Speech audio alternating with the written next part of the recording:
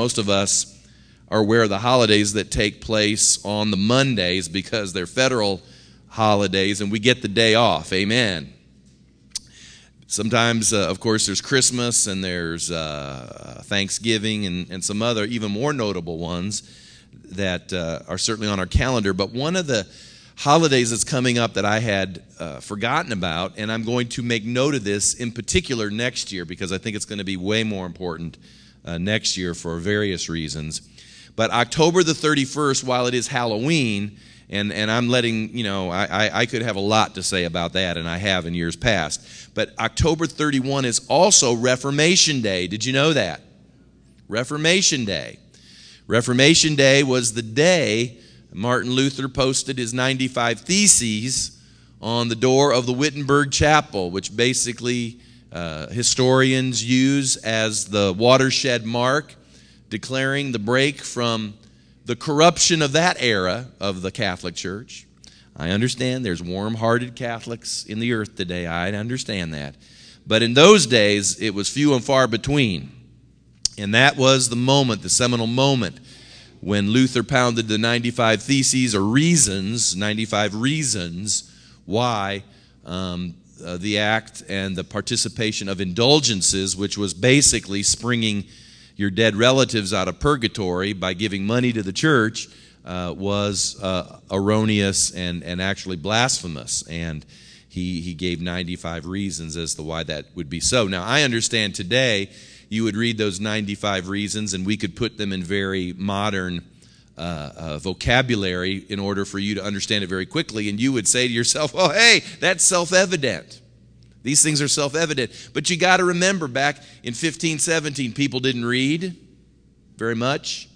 There was no printing presses that would get information out. So everything that we have today by way of education and revelation as well as technology, I mean, it was a whole different era, which was why people could be snowed for longer periods of time.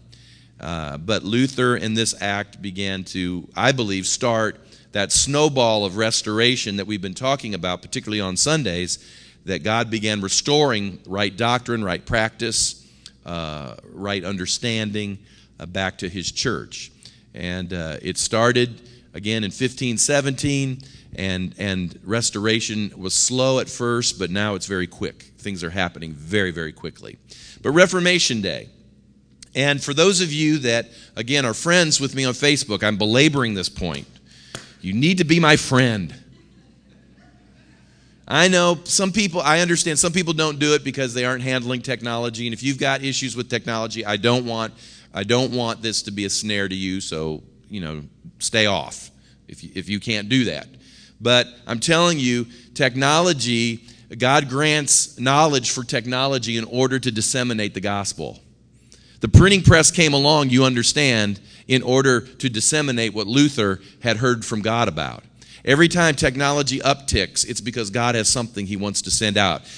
Twitter did not come in order that we could just sit around and twit. I'm eating fish right now at the restaurant.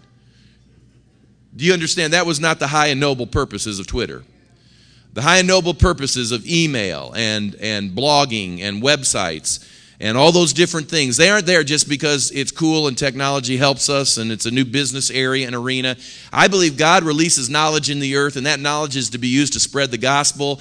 And the enemy would like to corrupt these things and counterfeit these things and get us on all sorts of side trails. But I honestly believe that if we would get a hold of the kingdom purposes of some of our technology, the gospel and his precepts could go out in amazing, amazing ways. I don't use my Facebook just to post on there, I went to Arby's tonight, had me a roast beef sandwich. Anybody that is my friend knows what I post on there. I'm doing my best to engage the culture. And every now and then I'll get me a hot thread going. Hey, go to Brad, be a friend with Brad. He gets all kinds of things stirred up over there. So, I mean it. He'll get it going on. And I'll see that and I'll go, I want to jump in on that one. So, anyway, I'm off the beaten path here. The 95 Theses, that's where I was. Reformation Day. Facebook. Hey, I posted a great article from J. Lee Grady, who used to be the editor of Charisma Magazine. Take the time, if you can read it, or you can just go to charismamag.org, it may be. But there was a great article there that I have hijacked. I'll just admit to you up front, I just hijacked this article. It was a great article about Reformation Day in our Spirit-filled churches. And he just wrote, I think, real quickly, and you're going to have to write real quickly because I did not put this on the screen overhead, because I've been with the Powers most of the day today, and so I didn't have time in order to do the PowerPoints and stuff. So you can write real fast, right? Come on, limber up the fingers. Everybody that's writing, just do this. All right, you're limbering up your fingers, and we'll do our best to make sure you can get all this. J. Lee Grady suggested this. I'm going to kind of leap off these things, and in the next 15 minutes, I just want to share some things that I think he's right on target that we need to reform. For instance, number one, it's time to reform our theology. Reform our theology. The Holy Spirit is alive and well. Amen. He is God. He is holy. He's not an it. He's not an impersonal force. He's not some innate power. He's not heightened understanding or revelation. The Holy Spirit is God, and when the Holy Spirit shows up, that means God's in the room. Amen. So we got to make sure that our doctrine and our theology is reformed. Number two, hey, it's time to return to the Bible. The Bible, the Word of God. It's the foundation for all Christian experience. I believe that God is alive and well in the earth, and I believe that He can give you a dramatic experience. I believe that you can get visions and dreams. I believe in the prophetic word. I believe that angels exist. I believe all of these things can happen and manifest, but it must be in line with this book. If we don't test what comes our way, we could end up spreading deception. And I don't care what God you think God said to you, if it's not confirmed or the precept underscored in this book, you need to be careful. And if it violates this book, you didn't hear from God. I'll just put it that plain. Number three, I believe it's time that we had personal responsibility. What do I mean by that? I mean it's time that we stop blaming everything on the devil. The devil, I know he is around. He's got demons that work for him. But can I just share this with you? Sometimes it's not the devil who's your problem. Sometimes you're your own problem. All right? It's time for some personal responsibility. We need to understand that while the enemy can get things stirred up, certainly he can, the flesh is a part of our challenge as well. So we need to take personal responsibility. Number four, stop playing games. Hey, I just mentioned don't blame the devil for everything, but there is a reality with regards to spiritual warfare. But we're not going to win the world just shouting at demonic principalities. We have to pray. We got to preach. We've got to persevere. We've got to outreach. We've got to relate to people. We've got to share the gospel. We've got to get about kingdom business. Come on, there's some amens. And we got to quit playing games. We're on a clock that's ticking down. And people's souls are at stake. And so we need to be about the kingdom business as well. Number five, stop the foolishness. Stop the foolishness. Now, like I said, I've been in full gospel circles for about 20 years, and so I've seen a lot, scratched my head over much, and embrace, and the reason I am one is because I embrace the present moving of God. But our culture here is this: if it ain't real, it ain't gonna happen. So, you know what? If you get clipped by the Holy Ghost, if somebody prays for you, we accept that, but we don't push people down, we don't throw them down. And if you just fall down because that's what you do and you hit your head on a chair and it hurts, that's your business. If it's God, it wouldn't hurt. And so we've got to stop the foolishness. And I've often said, I don't care how many times you go out. I really don't care how high you jump or how loud you shout. I just want to know how straight you walk when it all gets said and done. So we got to stop the foolishness and get back to the seriousness of our walk. Number six, I believe we ought to end the spiritual extortion now. I'll say it. Christian TV needs to cease and desist from all of its silly fundraising tactics. We must cease giving platforms to ministers who make outlandish claims of these supernatural financial returns, especially when Scripture is twisted and deadlines are imposed and the poor are exploited. It's just time. Do I believe that God can do a 30, 60, 100-fold? Yes, I believe that. I believe that God can multiply what we sow. These principles are in the book. The problem is they are twisted to be used in ways that I'm not sure God ever intended for them to be used. And we need to stop this stuff. It's as bad as what Tetzel did in the 16th century that Luther was incensed by. The Pope was wanting to raise money in order to build his basilica. You do know the story. Pope Leo was trying to build his basilica. He didn't know how he was going to get the money. So the church developed a new way to grant indulgences, which would spring your relatives out of purgatory who had died and you weren't sure where they landed. You could spring them out of purgatory by paying an indulgence to the church, and by virtue of the church receiving that indulgence, I guess the Pope would pray and your relative would be sprung out of purgatory. Of course, Luther said that he ought to be springing people out of purgatory if for no other reason than compassion's sake. But John Tetzel went around and he had a little jingle that went with his fundraising effort. He said, as soon as the coin in the coffer or the cup rings, a soul from purgatory springs. It's about that bad today. And I've about had my fill. I hate to admit this, I can't hardly watch Christian TV anymore. It's just the silliness. I'm not saying all of them. There's some great ministries out there, and I'm not going to throw out names. I'm just simply saying you know what I'm talking about. There's a silliness that needs to stop. Number 7, no more Lone Rangers. I don't care if they're pastors, evangelists, heads of ministries, people, Christians who are in local churches. It is time that we in our churches became connected and accountable.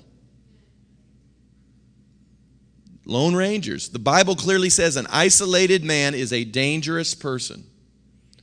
It's time to get connected. I'm going to preach this one over the Christmas season somehow about relationship. You understand that God sent his son in order that he might have relationship with us. That was the primary purpose, relationship. And I think everything's birthed out of relationship.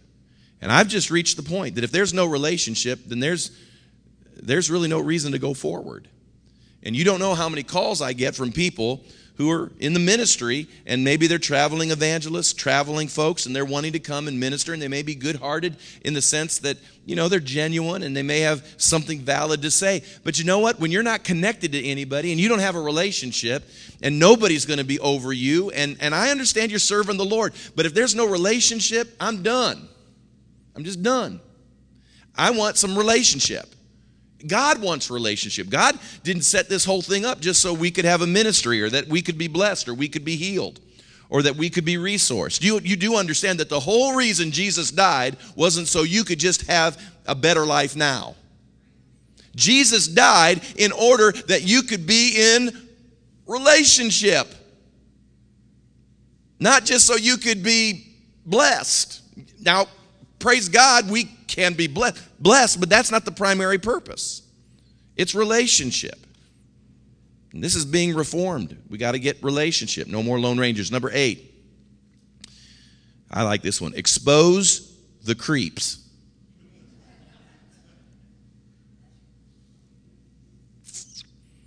Let me tell you something, and you don't have to deal with this as much as I do, but you'd be surprised even how servants of the Lord, they hide their criminal records. They lie about their past marriages and relationships. They prey on women. They prey on children. They refuse to pay their child support. This stuff has to stop in our circles. If we're ever going to be taken credibly in the eyes of the world, we're going to have to stop this stuff. Number 9, we got to stop faking the anointing. You know what? God does not need our help to manifest himself. Now, I'm just going to get into this because I don't touch on this very often, but you know what? How do I say this? I never was much into the gold dust stuff. You know that kind of went through our circles, this gold dust. I even had people ask me, why don't you have these ministers that come and gold dust shows up? It's because if it was gold dust, then we charismatics are probably dumber than we thought, because if we really believed it to be gold dust, we should have had our vacuum cleaners out pulling this stuff up.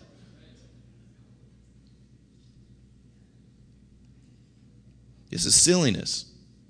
Silliness. Meetings where feathers fly because the Holy Spirit's in the room. Silliness. This is blasphemous. But because we're not grounded in this book, all this stuff takes place. This is Reformation. This is what Reformation looks like. Number 10, we've got to return to purity. Purity. I got 5 minutes. We've had enough scandals. Amen. We've got to develop in our churches, and we're doing this in the network of related pastors, we're developing a format and a system for the restoration of fallen ministers. Now, the Bible says, you who are spiritual, restore those who are fallen. So I'm not saying that anybody who's fallen that's been in ministry is disqualified, but I do believe they have to be restored. And you just can't say, God forgives me, and a week later you're up again doing your thing. There's something that's wrong there. There's something inherently wrong if you've had a major fall that needs to be addressed before you get up and just go after it again. Otherwise, we're venerating the gift and not the character. And we've got to return back to a sense of purity. People need to submit to a process of healing so they can find wholeness. God wants us to be whole people instead of rushing them immediately back to the ministry. Number 11, we need humility. Humility. I mean, God exalts the humble. He'll slap down the prideful. It's time for humility. And Christian celebrityism is just, I think it's out of hand. So we need humility. Number 12, I'll say this, it goes with it. No more big shots. No more big shots. You know what? It's always amazed me that whenever I go to a conference, and again, I understand why this happens, but it's amazing how when you go to a conference, I do, and whoever's invited to the conference always pastors thousands of people. Now, I respect them that they would have that type of organization, but that doesn't mean they necessarily have something to say. See, we bought into this whole idea that big must be the best. Now, I would love to have the resource. I would love to have the people resource, the financial resource. Don't mistake. I would like to see Legacy to be a large church because of the resource. But here's the point. The point is that I know some guys that are pastoring churches just like ours. And I'm telling you, they got a lot to say, and God's doing a lot through them. And I've said this for years, that if every mega church closed its doors, I mean, we're talking mega church, which is over like 2,000, would shut their doors down in America, Christianity would still go forward. But if every church that was under 500 closed their doors, we would enter into the dark ages in this nation. Most of the work of the gospel takes place in churches just like ours. No more big shots. Number 13, aren't you enjoying this? Reformation. Hey, never promote a gift at the expense of character. It's time to reform this. Love gifted, skilled people. Isn't it great when we have skilled people? But the gift does not supersede the character. The world needs to see our character, needs to see our love. It needs to see what we're made of, our tenacity, our faithfulness, our resiliency. When it begins to see these things, they'll take us more credibly. Number 14, we need to hold prophets, pastors, ministers accountable. And what I mean by this is that every pastor needs a pastor. And I teach this to you because there may be a day that you're transferred out of here and you go somewhere else and you're in another ministry. Every pastor needs a pastor. Ask them the question, who's your pastor? Well, I don't have a pastor. Well, you need one. I've got a pastor. I can tell you who my pastor is. I can tell you who my oversight is. I can tell you my connections. I can tell you where I fellowship. I can tell you where the lines of authority are. I can tell you how decisions are made. It is time. If we want to be credible to the world, and we want to have a voice into the culture. These are some things that God's speaking to us because the Scripture says, judgment begins at the house of God. And as I'm sharing this about church-wide, I'm talking about your house too. It's not just the house of God, it's your house. Come on, put your house in order. The reason God might not be pouring out His glory and His Spirit is because He's waiting for a little order to come to your life. So put a little order in there and see what God could do. And then finally, number 15, let's make the main thing the main thing. The purpose of the Holy Spirit and His power is for us to reach people. And I think that we're living in a day where we can either create services that are simply, sideshows and entertainment, or we can throw ourselves into church planting and missions and discipleship and compassion and evangelism and fighting injustice. These are the things that we've been called to do. And I tell you what I'm grateful for. I'm grateful when I can read things. And of course, I need to hear things on occasion, as we all do, that speak to a corrective aspect of our life. But it is nice every now and then to read something and have it say, hey, you aren't crazy with the way you're thinking. And I just believe that God is not only has done some amazing things, but He continues to do amazing things here amongst us.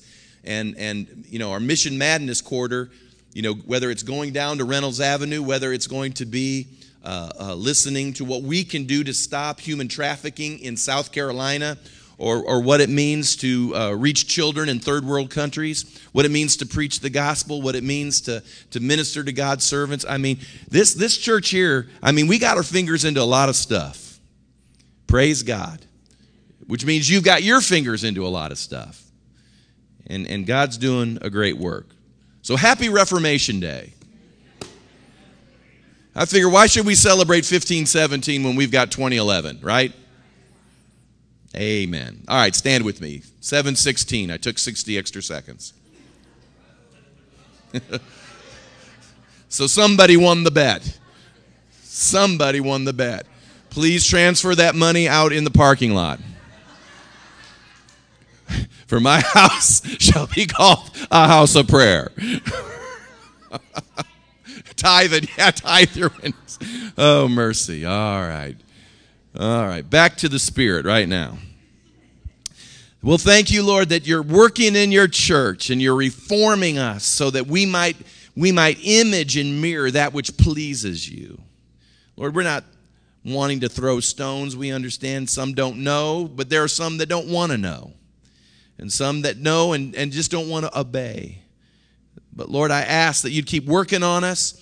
Lord, open us up. Lord, I ask that you would open our lives up to correction and adjustment and direction and whatever it is, Lord, that might not even please you here. Lord, I'm open to hearing about change and what it is that would please your heart. So, Lord, I pray right now that you would move amongst us in that regard. I'm thankful for every power gift. I'm thankful for the manifestation that we enjoyed even this past Sunday of a healing wave. And people were healed in amazing ways. Lord, I believe it's just the beginning of apostolic anointing in the midst of your church again. So, Lord, we recognize you're on the move and you're moving powerfully. But, Lord, I'm praying right now, Lord, that you would cause us to not only embrace the power of the Holy Ghost, but that, Lord, we'd embrace all the refinement and all the character building and all the purity and the fire that will refine us to look a little bit more like you. Lord, it started years ago with a guy named Luther. It continues to this day. May we be in the lineage of those who are after all of you. I pray in Jesus' name. Amen and amen. God bless you. If you're hanging for the meeting, you can stay right here.